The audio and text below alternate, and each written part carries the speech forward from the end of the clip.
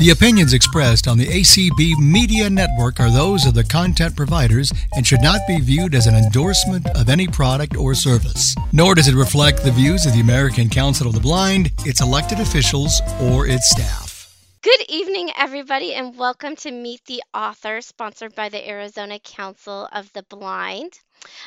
Today is January 23rd, 2024, and joining me I am Kayla. I'm going to be your facilitator today for those of you who don't know me. I do live here in Arizona. We have Desi as our host today, a former Arizonian, and I miss you. So I'm so glad you're here hosting tonight. Over in Clubhouse, we have Natalie helping us out. So Natalie, if you get a hand over there when it's time for questions, please just speak up so that we can get those peeps getting their questions answered. So thank you so much for helping me out. I am streaming and broadcasting, so we're getting us connected and out there on ACB Media 5. So tonight I have USA best-selling author Barbara Hinsky joining us, and I'm so grateful that Barbara was able to join us here again. I think it was back in May or June. We did an interview about the Guiding Emily series and kind of went into some detail on that and everything. So she is also here in Phoenix, Arizona. So one of our locals. That's awesome, and thank you for being here, Barb. I'm so grateful that you made the time for us. Um, I wasn't going to go too much into your history and bio, mostly because we did that in the last interview we did, and um, Barbara was more recently on Sunday Edition, I think like 2 Sundays ago. And Anthony did a great job interviewing her, giving some of her background, how she kind of got to where she is today, as well as some of the advocacy that she is planning to do. Um, and she spoke a little bit with the employee committee to see kind of how she could help out there. So that podcast is available on acbmedia.org or on your ACB Link app. And I'm pretty sure it's on pretty much all the podcast catchers out there under Sunday Edition. So that's enough for me talking. Hey, Barb. Hi. Welcome. Thank you so much, Kayla. I'm so happy to be here and to see all the names. And I don't want to be inappropriate, but when I start, I see that Deanna Noriega is on. She was on Sunday Edition. Yes. And I was trying to find her book, 50, I think it's 50 Years of Walk. I don't have it in front of me right now. I didn't find it on Amazon. So if Deanna could email me where to find it at B Hinsky, B like the letter, just B, Barbara, HINSKE at gmail.com, I would be very grateful. Yeah, I was trying to go all over the place to try and find her. So, and here she is. Oh, See? and I So- have all her contact info. So, Oh, good. Okay, so now I can get her. That's good. yeah. So if you need to that is connect, so I can help nice. out with that. Well, thank you. And I'm not going to backtrack. I want to talk. We talked about it might be fun to share some of the behind the scenes scoop about the movie that was made by Hallmark, aired on Hallmark Movies and Mysteries September 8th. Same name as the book, Guiding Emily. I want to talk a little bit about that, and to make I want to talk about some of the behind the scenes stuff. My husband and I went there for 2 of the 3 weeks of filming. It was filmed in Victoria, British Columbia, which is absolutely a beautiful area. All of it was done on location. None of it was on set. So we got to go a lot of different places, which was really fun. And this is my second time to have a book of mine made into a movie, second time on set. And it certainly is a whole lot different than what I thought it all would be in my mind. So I'll get into some of that stuff. But I want to talk just a little bit about the book, which was inspired by a visit to the Foundation for Blind Children in 2018. I toured it there, 2019.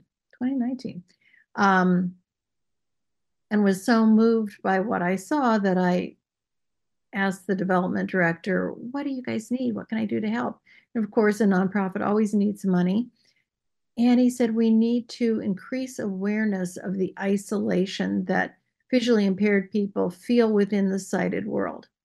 And I said, okay, well, I can help on both those counts because I can write a novel about it. So I can raise awareness in a novel, and I can donate half of my proceeds, half my royalties from Guiding Emily go to the foundation. So that's kind of how that started. And just since so many people here are from Arizona, there's so many ties in the book that then followed through to the movie into our local community. Not only did I get the idea for Guiding Emily, I got, well, the name of Emily Main came from a uh, live auction thing that I did for the Desert Foothills Library in Cape Creek, Arizona. I donated naming rights to my next book. Those naming rights were bought by a woman by the name of Emily Main. So I had my main character.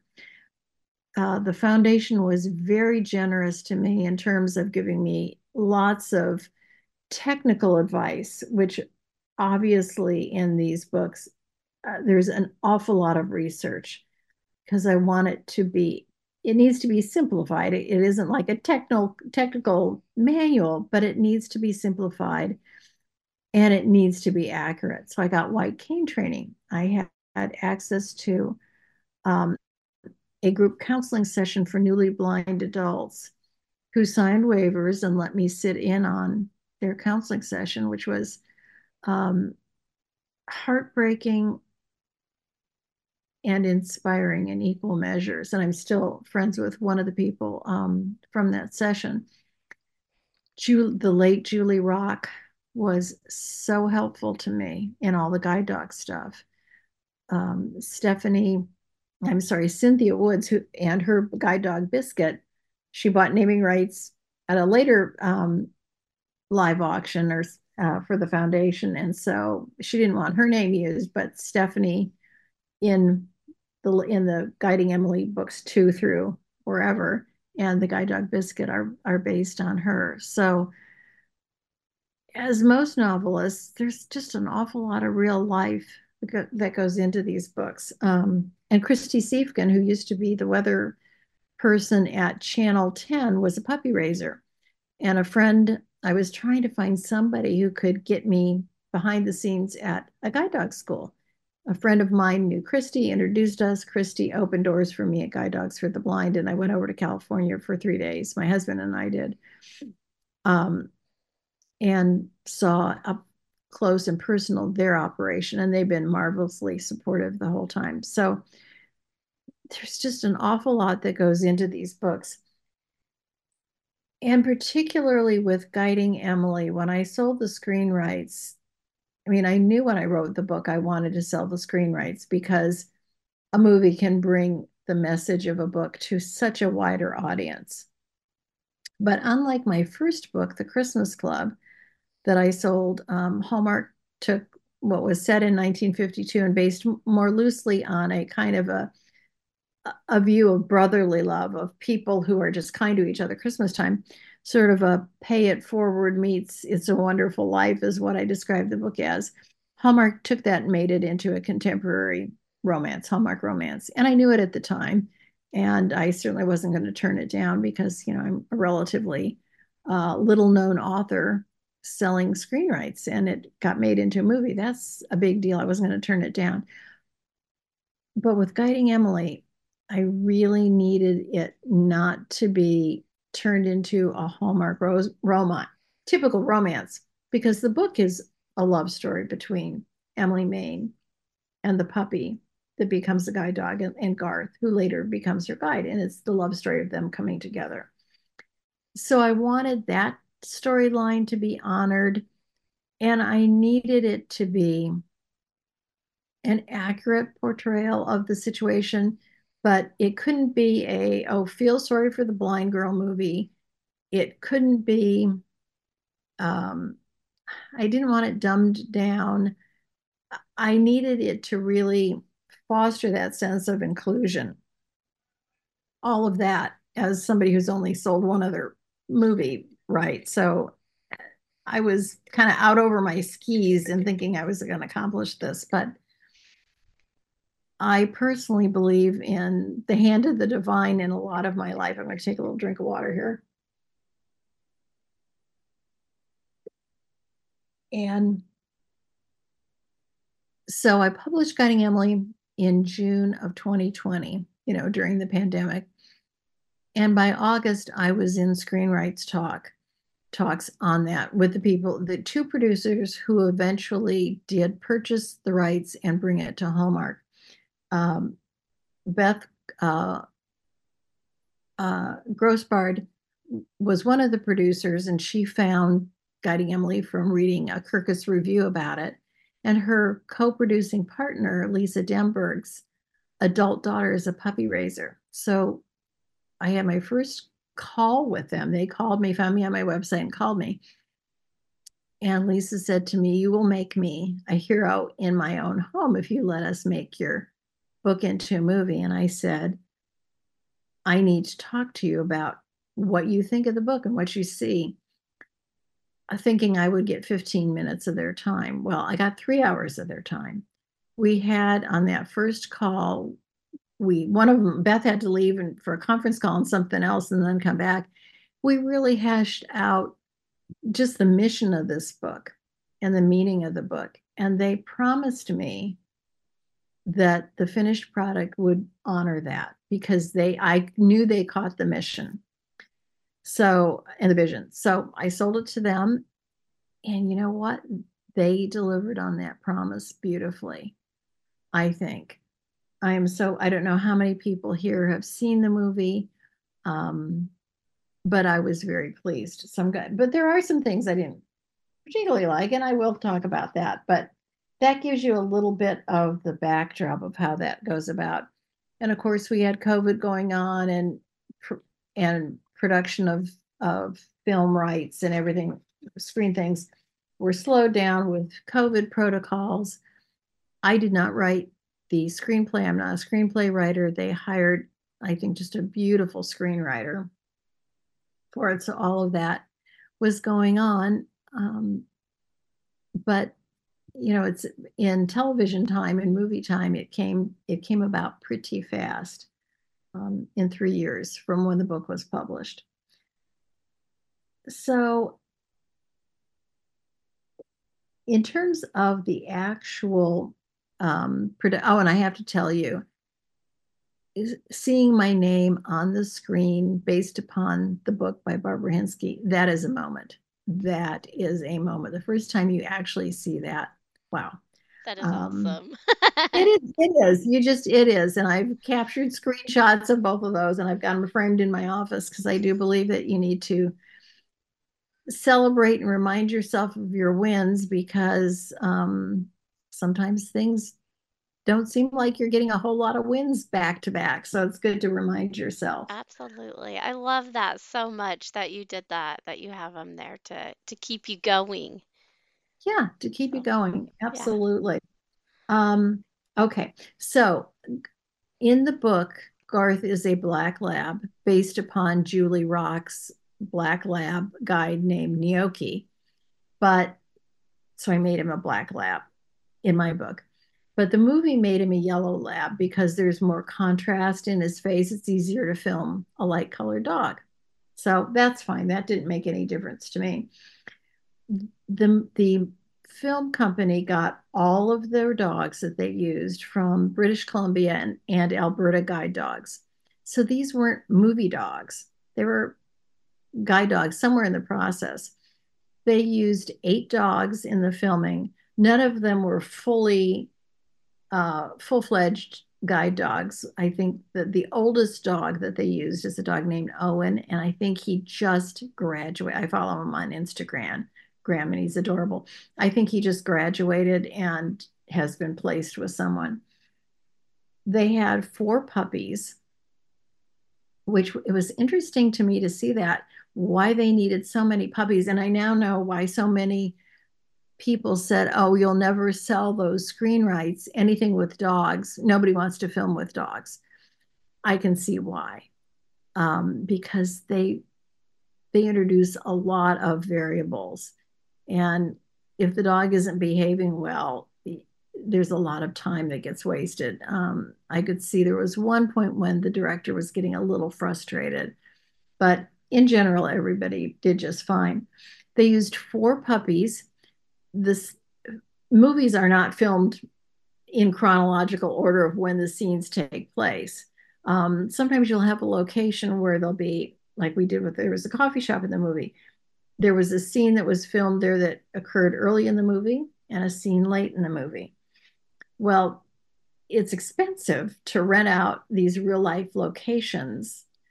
This coffee shop is an actual busy, charming little coffee shop across from the park, but they actually rented it out for a couple of days. And, they had to put up a new sign for the coffee shop, and even the little free library outside the coffee shop, they changed the name of the little free library. And so they're not going to do that more than once. The set designers and everything else want to lock and load all the filming there in a day or two.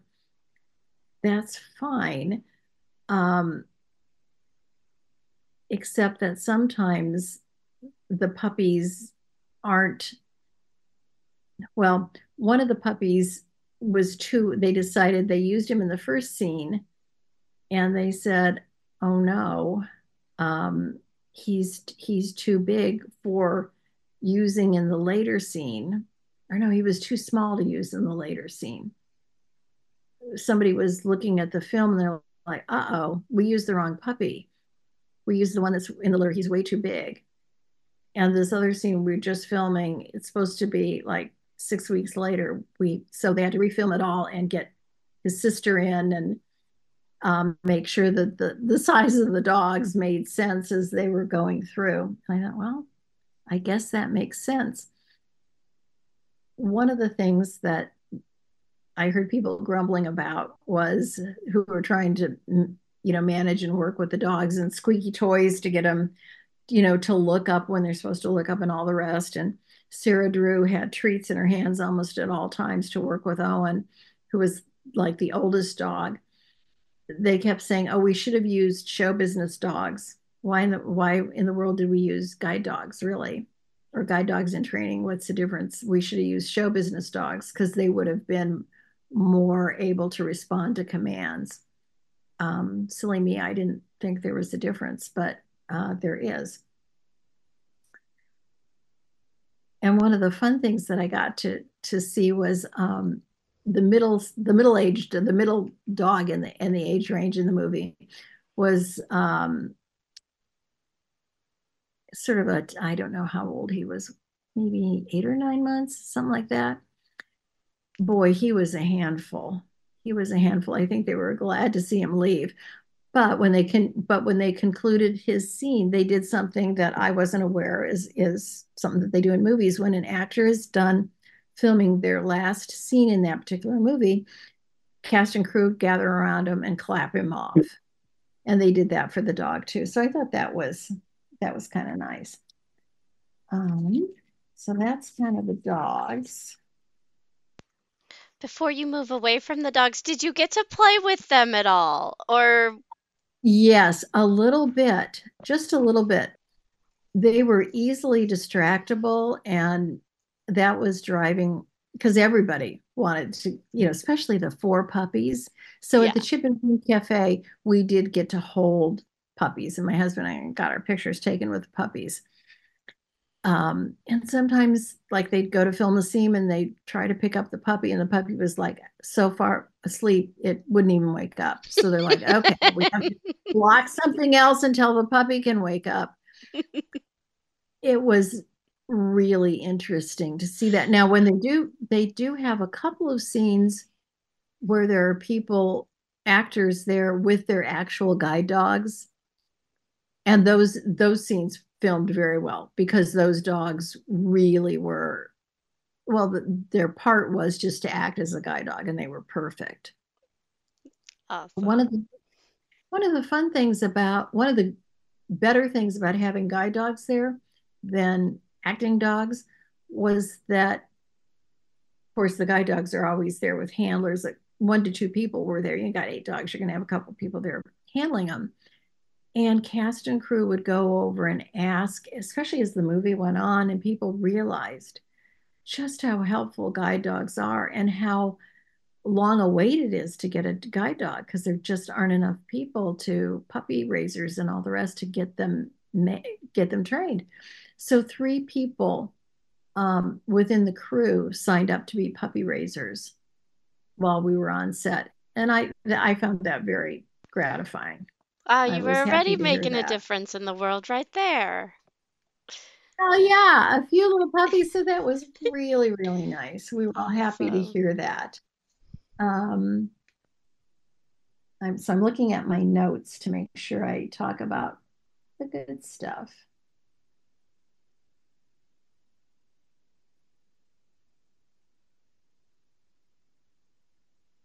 One of the changes, of course, they always make some changes. In the book, Emily loses her vision on a horseback riding accident on her honeymoon, and that was changed into a rock climbing accident. And the reason for that, I guess, if I had thought about it when I was writing the book, and I think more about this now when I'm writing, was that horseback riding is very expensive to film. And on a beach, hello, you need permits. And I think in British Columbia, you're not allowed to have dogs on the beach or horses on the beach anyway. So, lesson learned on, some of these great, I had this great scene in my mind, but thinking about filming it, think about how much it'll cost and if it's even possible. So they changed it to rock climbing, which is fine. They used a stunt double in the film for that particular scene. Emily, her boyfriend, her fiance, is climbing ahead of her and dislodges a rock that then freak accident tumbles down and hits her in the head. But they used a stunt double, which for an author who writes women's fiction, it's like we never write stuff that has stunt doubles. So I've been bragging to all my author friends about that. That's funny. Hmm. So let's see.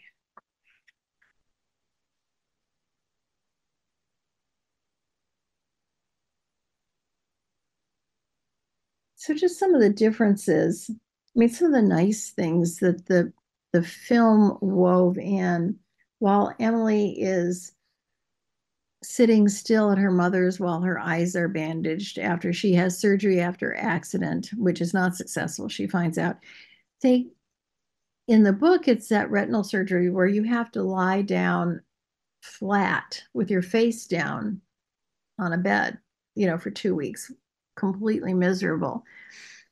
And Hallmark said, well, we can't do that. We can't put our viewers through that. So they just made her sitting on her mother's um, outdoor sofa. And I'll have to tell you, I mean, the house they used for Emily's mother's house is probably the most beautiful home I've ever been in. I can't believe these people rented their house out, but they do. It was on the ocean. I was talking to one of the executive producers. He said it's easily a $10 million house. Gardens manicured like I've never seen. Beautiful flowers, beautiful views, fire pits, everything. Kitchen to die for, all this kind of stuff. They have most of the house, of course, roped off because you're not supposed to go places. And I kept thinking, oh, would anybody really notice the ghost stuff? I wouldn't. I'd get kicked out. I didn't do that. Boy, it was tempting. So Emily has to sit and just enjoy ocean breezes for 3 weeks, which was fine. But while she's doing that, they show Garth being trained, and he's being trained to sit and stay. So I thought that was kind of a nice juxtaposition that they did. At one point in the book, I have a co-worker of Emily who's based upon an attorney who used to work for me back when I was practicing law, who's just this brilliant and endlessly kind guy who's a little bit on the spectrum, doesn't pick up on social cues real well. His name in the book is Dhruv, which means faithful in Indian. But they named him Drew in the movie, which I can understand because nobody can ever pronounce Drew. But anyways, Drew. And so at one point, she doesn't want to tell her team what's going on because she hasn't taken her bandages off. She doesn't know what her future is going to be. So she's just on FMLA and has said nothing to anybody. She's had this very close team of coworkers. So she's not answering texts or phone calls or anything. So her coworker, Drew, goes looking for her. And he goes to her fiance's house and knocks on the door and says he's looking for Emily. And Connor says, well, she's not here, but don't worry about her. Everything's fine. And I didn't write this line, but the Betsy Morris, the screenwriter, did, and I thought it was great. Drove says, you know what, Connor, every unsolved mystery, I watch all those unsolved mystery shows and they all start out like this. And I laughed. I thought that's exactly right. It's like, oh, the missing person is just fine. That was a great scene. Wasn't that a great scene? I Yeah, loved it. yeah, And I thought Marty Finocchio as Drew was absolutely perfect. I was yeah. so You pleased. did a great job. I thought Sarah Drew was remarkable as well. She worked so hard to try and learn her to act like she was blind, basically. She worked with a blind actress from Canada who was giving her lots of coaching. The part she played in the movie was the gal at their blind school who gave Sarah Drew Emily character a tour of the facility. She is a blind actress in real life in Canada, and so she worked a lot with Sarah, who was bound and determined to get it right. And as I didn't have anything to do really with casting, but they included me, the producers included me on all that stuff, which was extremely interesting. They did their best to get a blind actress for that part, and we got close to somebody who would have been big, but she didn't take the part. And in hindsight, I'm kind of glad because I thought Sarah was outstanding. But every other character in the movie who is visually impaired is played by somebody who is in real life visually impaired.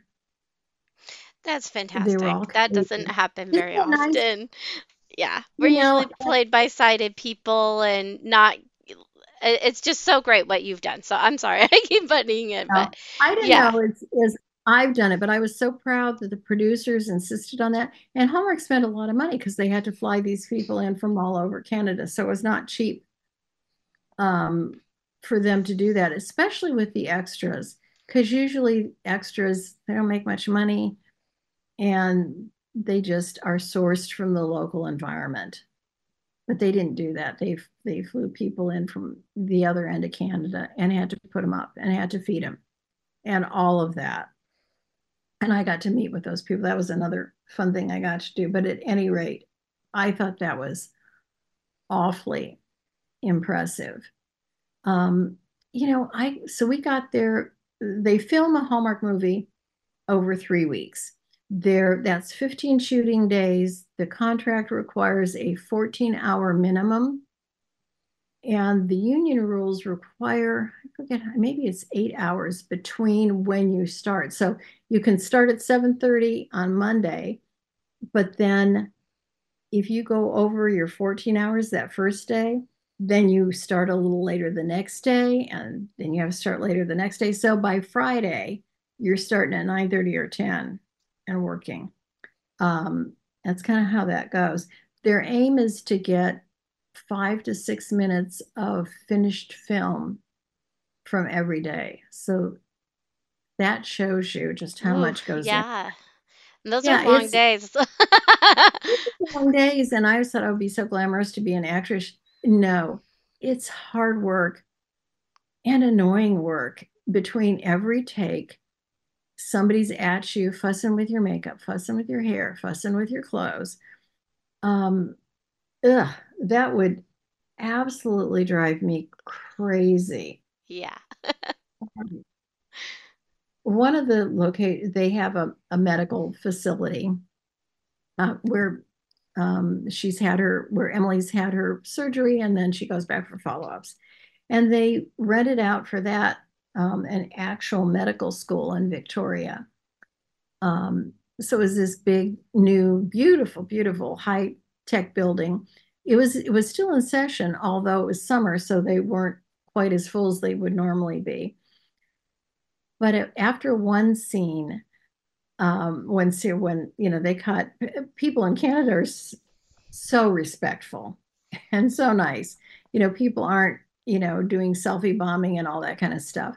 Sarah was filming, and then there was a whole group of young women, basically medical students, at the top of a stairway that they were overlooking the scene, and they were being very quiet. And as soon as they finally said, "Cut, that's it," and Sarah stepped away, they just were screaming for her. So she was so gracious, always went up and talked to him. And they said, I sort of followed along.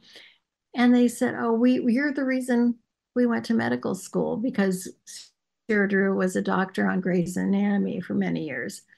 And you inspired us to be doctors." So that was a real special moment for her, and certainly was nice. That's awesome. You were there Um, to witness that. That's really cool. yeah, it was really fun. Just the excitement and energy of all that has got to have been great. Excitement and energy. So I arrived on the second week of filming. And by the time and of course, my first movie, they were just very well, they were welcoming here. But this time they said you can only come for one day. And I thought, okay. I mean, I made hotel and rental car. I was planning to stay 2 weeks, and I thought, well, we'll just see what happens. So my husband and I went and did what we did the first movie. You do not utter one word of criticism, because I know of authors that have gone and said, well, that's not really how I conceived the character, and all kinds of stuff. You know what? Shut up. That ship has sailed. You are not here to do any of that.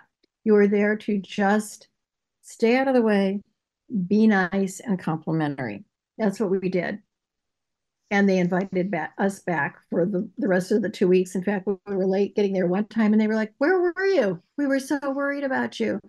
Um, so that was real nice. I took with me copies of the books that I signed and gave to, all the main players that I knew. I took 30 books.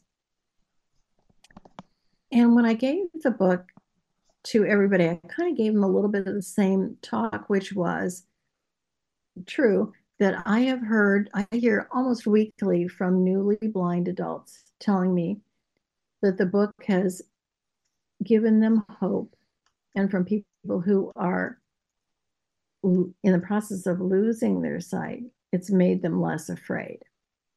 So I would hand them the book, and I would say, so we've got a big mission here to continue that feeling in this movie. And everyone assured me that that was their goal. The director of photography told me he was so happy to be working on this movie because it was different. He had just come off of 30 consecutive Hallmark Christmas movies. And he said, don't get me wrong, it's all fine, and fun. But he said, it's so inspiring to do something with a little bit bigger message. The director, Andy Mikita, directs Virgin River on Netflix, which is very successful. Yes. Yeah. Andy Mikita is it. He is your stereotypical vision of what a director would be. He's everywhere at once. He's so hardworking and so nice. And he said the same thing. In fact, I think this was his first Hallmark thing, which Hallmark said, okay, we don't need one of our stable of directors. We need somebody new who can do a more dramatic film. So they got Andy. He was a good choice. When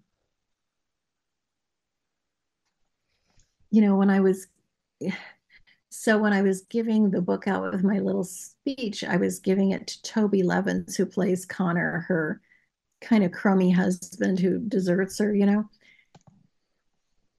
I gave it to him between takes of the scene where he tells her he's taken a job in Tokyo and he's moving away from her, and he's abandoning her. So I just gave my little speech to Toby, and he looks at me and he's like starting to cry. And he said, "Let me tell you about myself." He's from Australia. His parents owned a guide dog school. So he's been around this whole community his whole life. His mother lost her eyesight when she was 42, and his father abandoned them. So Toby looked at me and he said, "So I'm playing my father." Ooh, And hard. he's like crying away, and he's the nicest man. So we're just kind of, then by then I'm crying, of course, and we're hugging, doing stuff. And then they call him back for the next take. And his makeup person looks at him and me and says, "What are you doing?" Because this is a mess. So she's fixing him up, and then he gets sent back. And she turned to me and said, "Stop with the books and making people cry while we're trying to work." So I stopped with the books. Um, he was he's such a lovely guy. I mean, And that everybody. had to have been That's very the nice thing. emotional for him. It was. Yeah. Yeah, it was. And I then was able to send the audio version to his mom in Australia, and got to go back and forth with him and tell him how much I loved working with her son and all that kind of stuff. That was really fun. Oh, just the connections you Um, got to make are awesome. well, they were. It's so interesting to see how this stuff goes. I'll never the one scene in all the movies. I've only had two. Get with it, Barbie. I've only had two movies, but in both movies. Yet, so far. Yeah, so far that I will remember best is the scene where Emily is back at the medical center and they're taking the bandages off of her eyes, and they realize the surgery was not successful. So that scene was filmed on Friday at the end of the filming week, and they moved it there on purpose because it was going to be the big emotional punch. So it was late on a Friday. It was interesting to me to see how they set the scene up. Um, there's a director, and then there's the first assistant director, and she's always talking into the little microphone on her lapel and telling people where to go, and not so much the actors, but getting the crew in line, telling the photography people where to go, the cameraman, the this and that. She's just orchestrating all of it. The main director is just concentrating on getting what he wants out of the actors. So she's basically we had filmed something really fun right before that. And she knew that we needed to create a whole new emotional climate on set. So she quieted everything down. She said no talking on set and had the lights dimmed a little bit in the hallway and got it quieted down. They filmed the scene where Sarah is in the office kind of away, sort of around the corner, and they didn't let anybody go there. She and her mother and the doctor are the three people in this scene, which they filmed from 3 or 4 different vantage points, 10 takes each. I mean, they filmed it for a couple of hours. It was excruciating. But between takes, normally the actors will go and get, a water bottle or something to eat, or they're just kind of wandering around, and their makeup and hair people are chasing them down to keep them all fluffed up. For this scene, they had one kind of a dark room with some sofas and stuff, but they were there and nobody was to go over there. So they kept charge of that. And with each take, Sarah Drew was more and more emotional. And she didn't lose that emotion between takes. You could, because you can see them on these big screens, and I'll talk about Video Village in a minute, but we could see her. She kept that emotional role going. And before the final take, she and the woman who played her, and her mother was also, barely keeping it together. She and her mother were in that little space between takes, and they were just clinging to each other, crying. So finally, Andy kind of came over and separated them, put his arm around both of them, Said, okay, we're ready. So they went and did one last take. And then Sarah came out and said, I can't do this again. During that time, I will tell you that every single solitary person on set cried. There are at least 75 people there. Because you don't just you have more people, and you have the lighting people and the makeup and the costume and the electrician. They need a couple of electricians because something's always going wrong, and they just fix everything right away.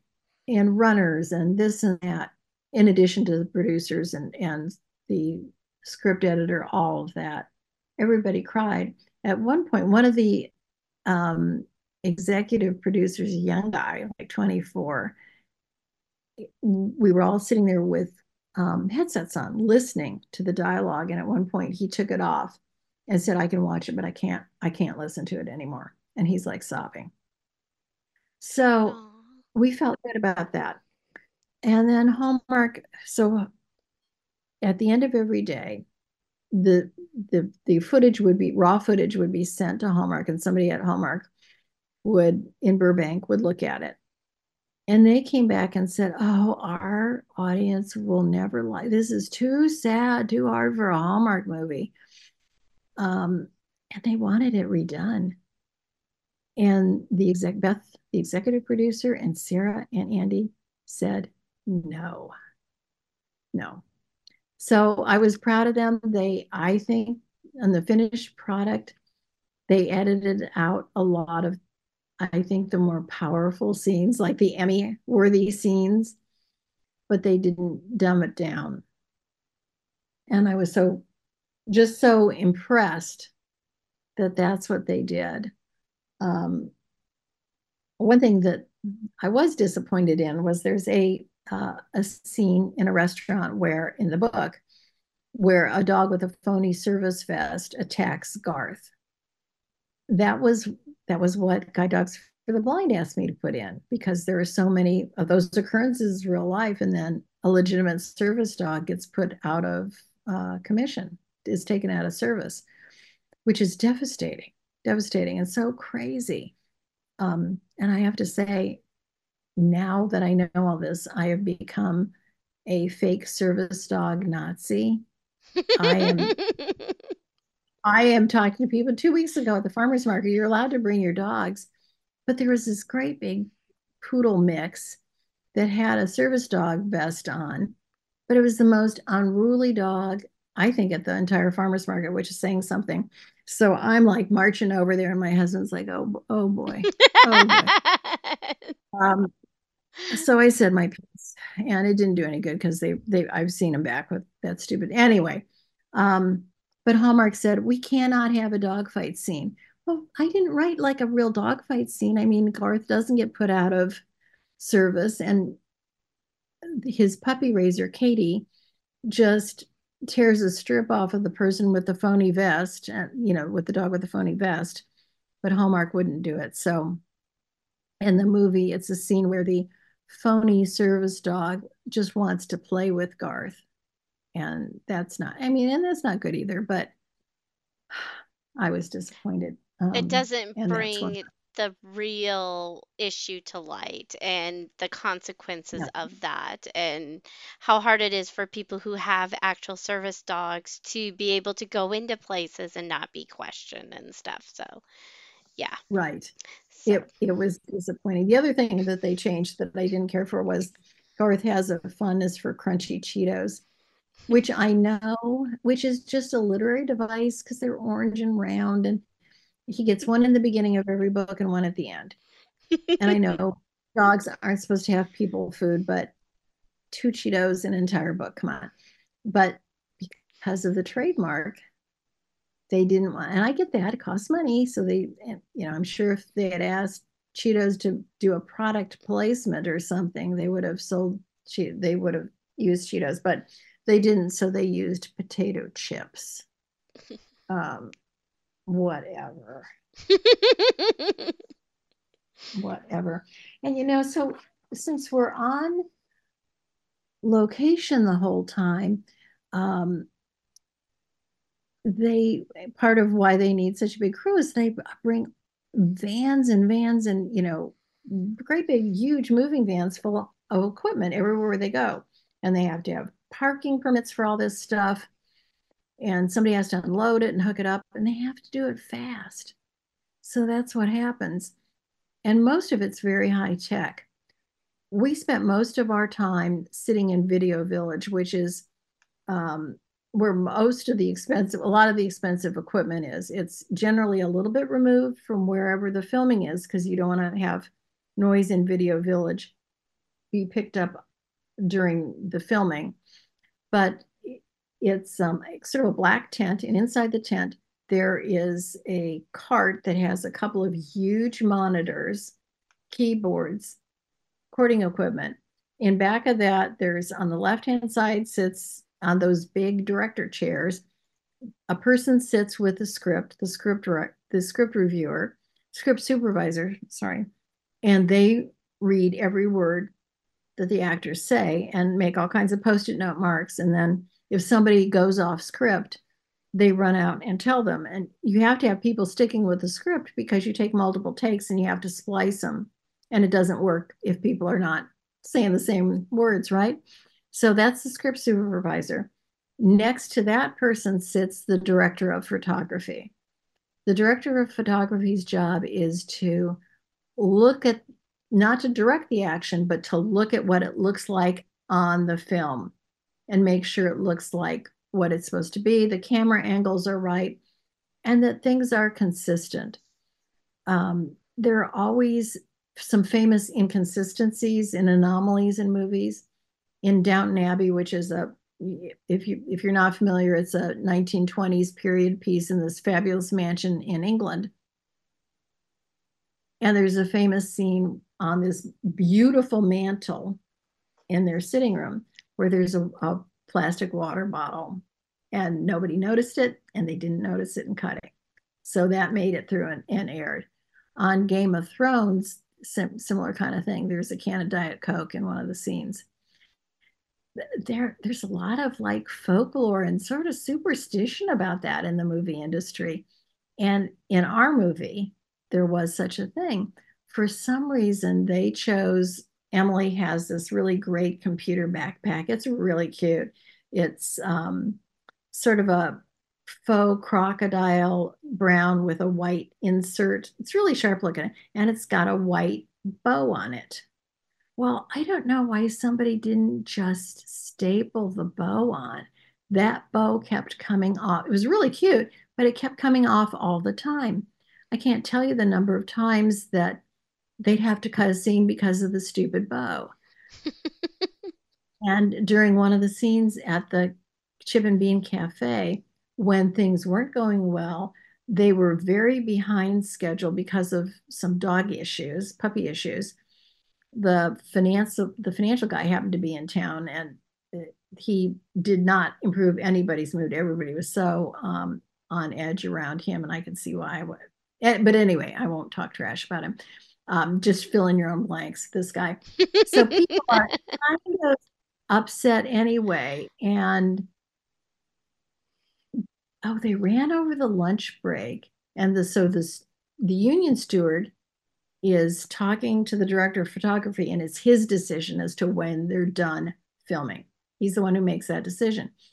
And he said, nope, we are not going to finish here, because after the lunch break, they were supposed to go over somewhere. They were breaking set and moving over. And he said, no, we're going to do overtime. And then overtime is a big deal. And the financial guy is getting his little 2 cents in, and lots of conversation. Director of photography won that. So anyway, after all that kerfluffle, we're watching, and I noticed, oh, damn, that bow isn't on there. But I kept my mouth shut because everybody was mad. And so that survived in the scene. They just didn't have the bow on there. But I thought, well, let's not, get into that. We got to sit in Video Village. So front row, script supervisor, director of photography. Then behind them are the executive producers. And they let us sit with them. And all of us had headsets so we can hear all of the dialogue. So all this high-tech stuff, but yet sometimes you got to have some low-tech solutions. When they were filming the scenes where Emily is getting her white cane training, they're outside this beautiful historic building called St. Anne's Academy. It was a girls' school, now it's a historic building and government offices. And they had these ginormous pine trees that were full of crows. And you know how noisy crows are. So before they would film a scene, they would have guys go out with great big blocks of wood and just clap them together to scare the crows out of the tree. Then they'd film. They cut the scene. Crows would settle. They reset up from a different camera angle, clear crows, and then film again. Just sort of interesting to me to see all of that. You think that Like there how would be, much actually goes into every little part of it. Yeah. oh yeah, they were um, so careful with that. It was at St. Anne's Academy that I got to meet and got invited to address the group of visually impaired actors who were sitting around waiting in this beautiful auditorium, which is where they kind of housed them when they weren't needed to be on set. So I got to go talk to them. And one of the people who was with them was a woman from the Canadian Braille Library. And none of the Emily books were available in Braille up there. So that was a fun thing because I was able to connect them with the Foundation for Blind Children because the foundation has transcribed it into Braille through their collaboration with the prison system here. And voila. So now Guiding Emily is available in Braille in Canada. And I love that. Yeah, that's really awesome. That was fun. I'm trying to think if there's anything. I feel like I'm just jammering. Oh no, Oh, you're you're good, you're good. I'm interested. so there it was really interesting. Well, a couple of things.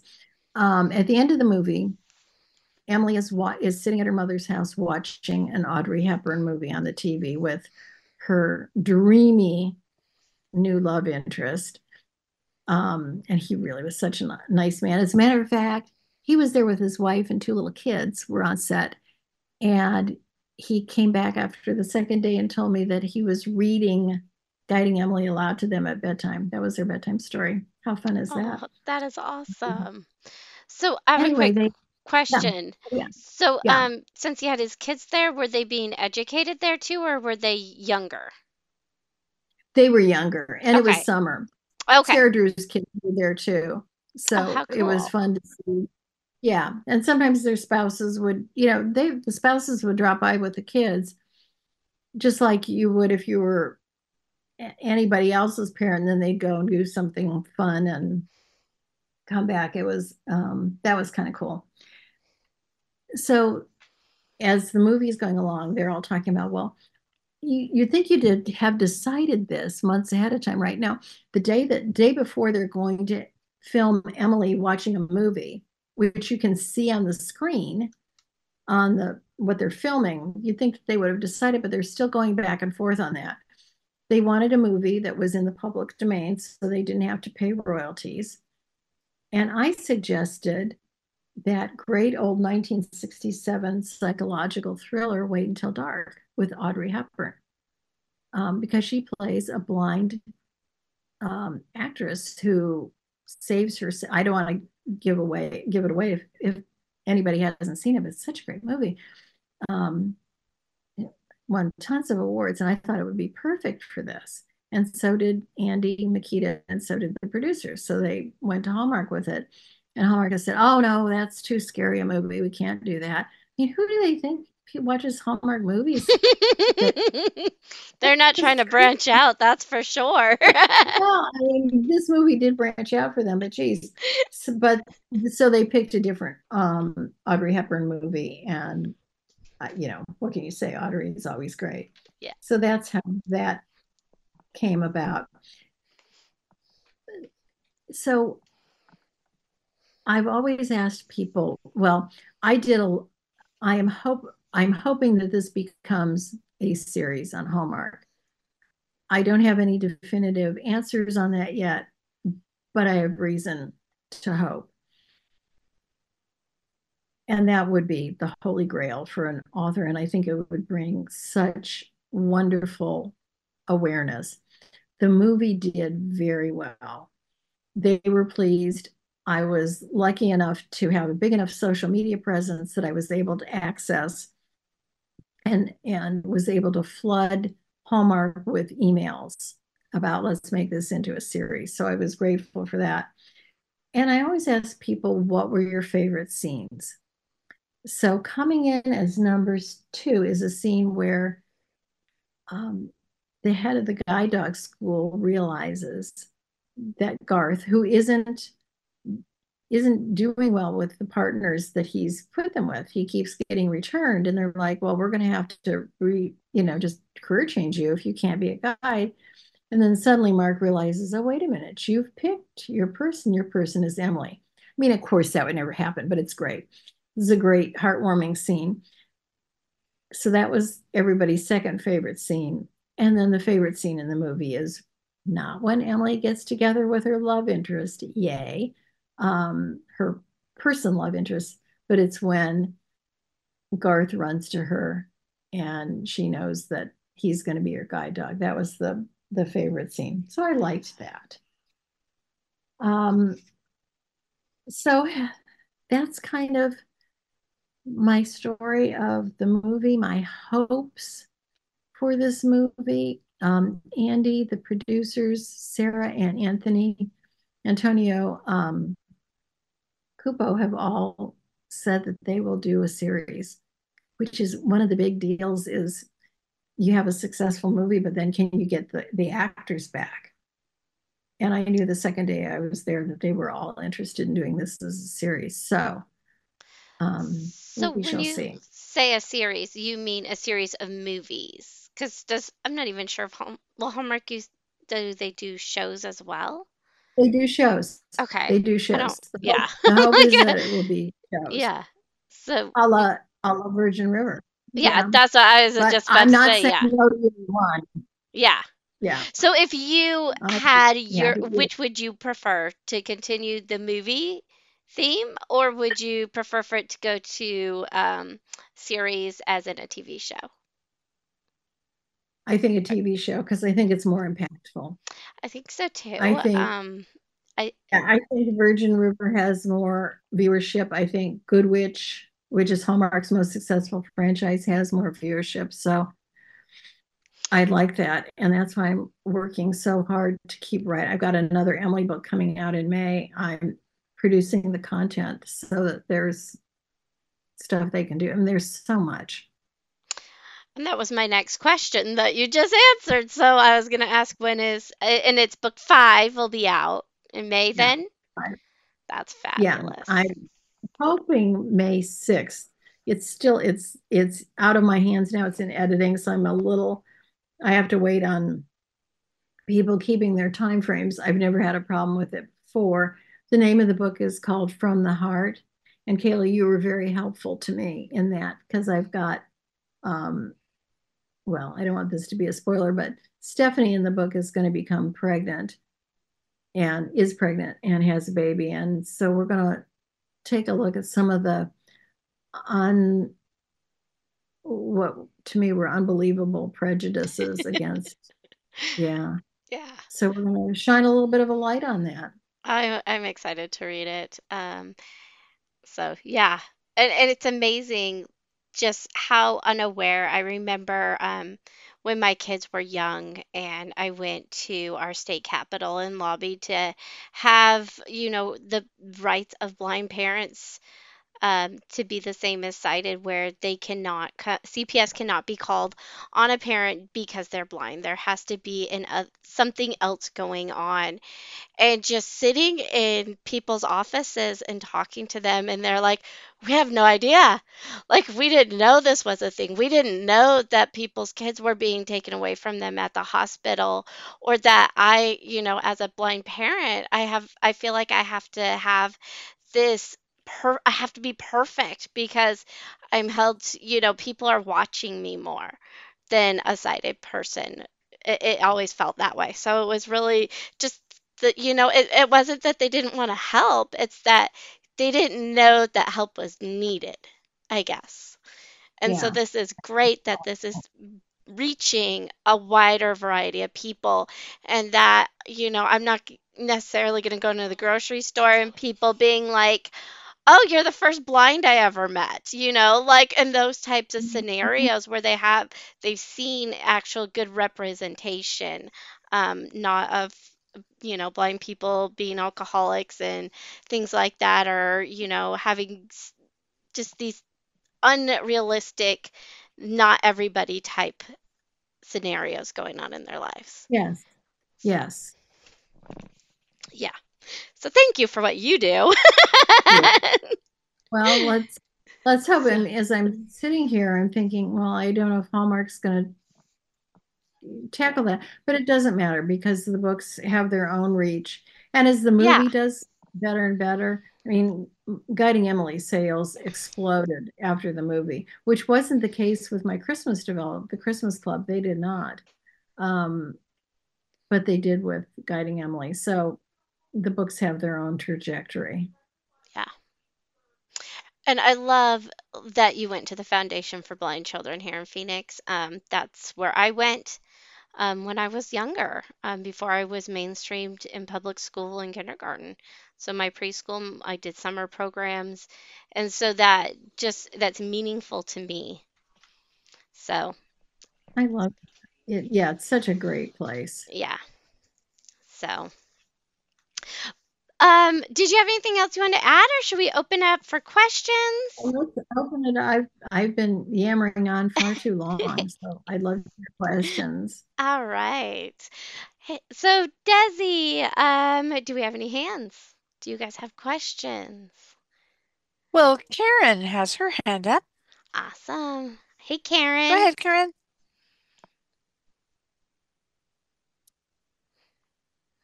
Hi there, Barbara and Kayla and everybody. So glad to have you back here with us, Barbara. I'm a fellow Arizonan, and I've been living here for a while. And I just thank you so much for coming and speaking. And this is so interesting. It sounds like you just had a great time, and there was a lot of fun, and definitely an experience. Um, so I do have a couple questions. So I'm just curious, what made you what actually transpired that made you first actually go to the foundation to check to see you know learn all about what it was like to be blind and to be a student there, because I know you said that you lived close to the foundation for years, and so I just curious what transpired from that, and then what made you, start, wanting to write this book, this series.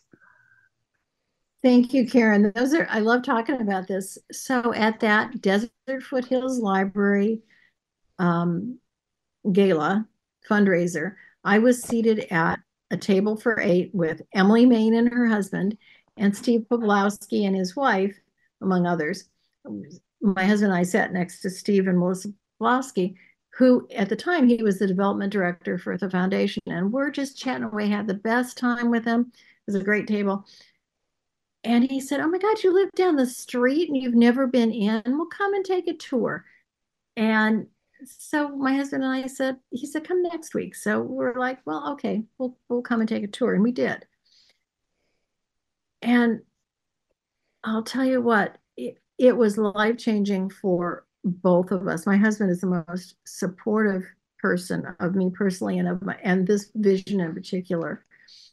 So we're touring around, we're seeing the school was in session, so we got to see what went on with children and we got to see what went on with older people. I remember one child in particular who was 4. He was deaf and blind, and he came up to me and he threw his arms around me, 4 years old, and he is laughing and giggling so hard. I'm like vibrating with this kid. And Steve said to me that he was born in Canada, that his parents were told he wouldn't live very long, and the best they could do, he would never talk or walk. The best they could expect was just to keep him comfortable. And those heartbroken parents didn't accept it. They found the foundation. They, sold up their home, emigrated to the United States, which, as we all know, that's a big deal to do that kind of thing, and enrolled him at the foundation. And here he was, 4. He was walking, he was talking, and he was a joyful person. So at that point, I turned to Steve and said, well, we went to the Braille Library, and there was a big old check on the wall from Major League Baseball for $1 million, presentation check. And I said, gosh, I want one on your wall from me for $2 million, except I'm not rich. And I thought, well, but you can donate royalties. Books can do things. So in that moment, and I knew I had already sold the rights, naming rights to Emily Main. So I thought, okay, I've got my main character. And I just thought, well, I'm going to just talk about a woman who basically goes through this adult services session, and I'm going to write a book. And what do you need? Show the isolation. Steve says isolation of the visually impaired within sighted world. I'm like, okay, got it. I can do that. He said, I said, well, I'm going to write this book. We're going to do this. And instead of looking at me like, yeah, right, lady, he's like, okay, well, what do you need to help? And I said, I need to meet, I need to talk to your doctors. I need to talk blah, blah, blah. So he said, whatever you need, we'll give it to you. And they did. I was still working full time as a lawyer. And that went away pretty shortly after that. But, this must have been 2018. It was 2018, not 2019. So it just all happened. He opened all the doors. He did everything he said he was going to do. I did everything I said I was going to do. And there we are. And interestingly enough, Emily Main, who had bought the naming rights and paid, a nice amount for them, when she heard about the book and then the film, she said, oh my God, I didn't pay enough for that. So she wrote another big check to the Desert Foothills Library. So win, win, win all the way around. That's awesome. And oh, go ahead. Sorry. That's okay. I'm just, that's great. It's just interesting how, it just seems so often in life, there's for all of us, there's like twists and turns along the way, things that we don't expect. That is great. And I have like one other question. So I read both. I read 2 of the books. I read the Guiding Emily, the first one, and The Unexpected Path, which is on the NLS Talking Book Library on Bard. But the third and fourth one I cannot find. So I'm like half through the story. Well, and so I want to read. I have contacted NLS. I can't tell you how many times. They are so slow with this. And contacting them, as an author, there's a form you fill out and you sign the waiver, which I've done. It's on file, to let them do it. But then they've got to do it. So maybe if somebody reaches out from your end, they can pull it off of wherever it is and get it put on. Okay. It's available in audiobook, but that's different because you have to, that's expensive. I'll definitely look into it and see what I can do. Doesn't hurt. Yeah, no, but meanwhile, is there a place where we can get books 3 and 4? And then I know you said that book 5 will be coming out in the spring. That's awesome. And thank you for being here. Thank you. I mean, it's available on Amazon and Audible, and they should be on NLS. I've made them available, and I think they're on Bookshare too. I believe they are on Bookshare. Okay. In a text format, but Audible might be the best for pre-recorded, like human narration. But yeah, I think maybe if a couple of us reach out to Bard and get it from both ends, maybe they'll pick up their feet and see that there's actually a want for them. Yeah. And if you get anything back from them that indicates they don't have it from me, it's frustrating because you just go on the website and I get confirmation, but you just never know. So if there's anything that you find out that I need to do, let me know and I'll do it. But it's from my end, it's like just opening the back door and screaming because you don't know who you're screaming to, or, whether anybody's there. If I find anything, hear back from them, I will definitely be in touch with you, but I'm hoping I can have a conversation with them. Yeah, I love that. Thank you. Thank you, Okay, Karen. we do have more hands. You're welcome. Yeah. We have Jeanette.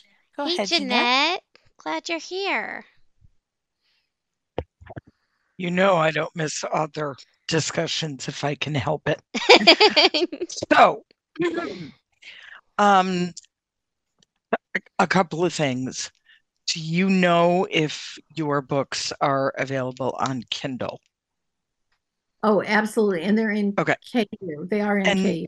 And what are the names of 3 and 4? They are Over Every Hurdle is that 3. one is now on Bard. Karen. Oh, good. Okay. I literally just downloaded it while you were talking. Excellent. Okay, well at least that's there. And then the 4th one is Down the Aisle. Okay, and my other question for you is, unlike other people, and not because it wasn't a good scene, it was a great scene, where Garth ran to Emily and, Garth has chosen you, because I know it's not the way it happens. And I know that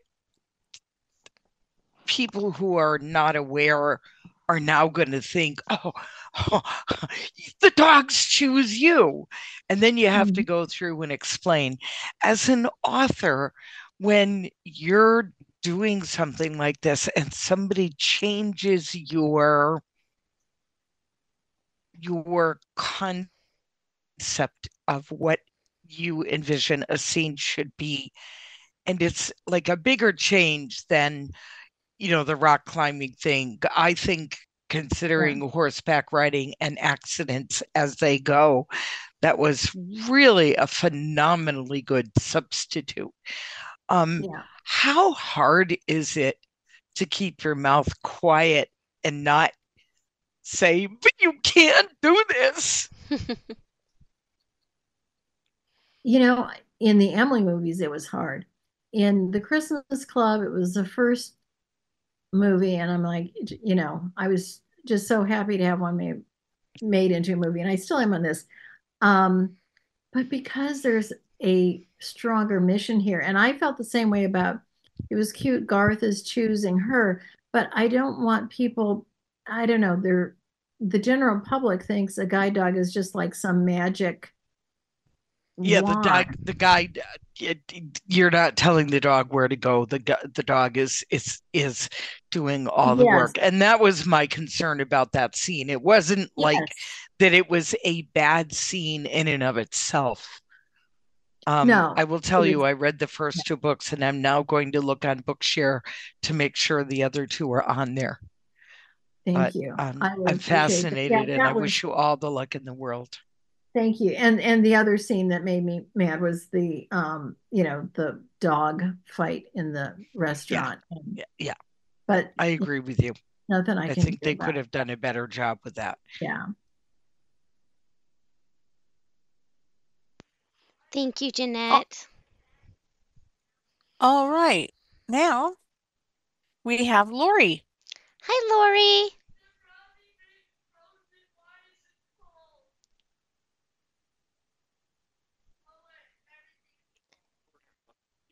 Can you hear me? Yeah. Yes, we can. Hi there. This is really great, and I've been enjoying listening to you, Barbara. I'm going to be opening the book on Bard to read it now that I've seen the movie, but I'm glad to hear that all the books are, except for book 4, is available on Bard. And my question is about you mentioned that you based the dog on Yoki, who was Julie's dog. I happened to train with Julie many years ago at the foundation. And is there any way that you would be willing to share what happened to the puppy? Did they relocate the doggy after Julie passed away? I do know that. And I'm happy to share that. No, Nyoki stayed with his family. Thank God. So he stayed with Julie's family. I mean, he was kind of ready to be done working anyway. He was old enough. That's what I thought. I thought he was getting older to he had work. some health. So he's there. And get this, he occasionally, her husband, who's just the sweetest man, as you probably know, he will bring Nyoki into the foundation so Nyoki can hang out with Biscuit. Oh, isn't that sweet? Yes, I know Biscuit too. That's why when you mentioned her, I was like, I know her too. Yeah. So Nyoki gets to go in and hang with Biscuit, which just makes me happy. Yeah, I dedicated it was amazing when you mentioned both people. I'm like, I know them personally. I'm thinking, wow, what a small world. Is it? See, we all have these connections. I dedicated the 4th book to Julie, to her memory, because she was. Oh, isn't that wonderful? Yeah, such a larger than life person. I was so sorry to hear that she passed away. Yeah, I agree. But you're doing awesome, and I think what you've done is super. And I do feel that the animals do choose their humans, because I've gone through that personally, because I have animals. So that scene was impressive to me because of the animals I have, and some have chosen me, some chose my grandmother. It's just amazing how they choose who they want to be with. I love that. But thank you so much. I look forward to book 5. It'll be great to read. Thank you. And thanks for coming to share with us tonight. Awesome. Thank you so much, Lori. Thank you. Oh, I love that the dogs get to play. That's awesome. So nice. So. Jeanette has her hand up again. All right. Hey, Jeanette. Welcome back. To let you know that all 4 books are on Bookshare. So, Karen, if you have access to, they are. Thank God. Yeah, they are. Okay. Bookshare sometimes gets things a little faster. So.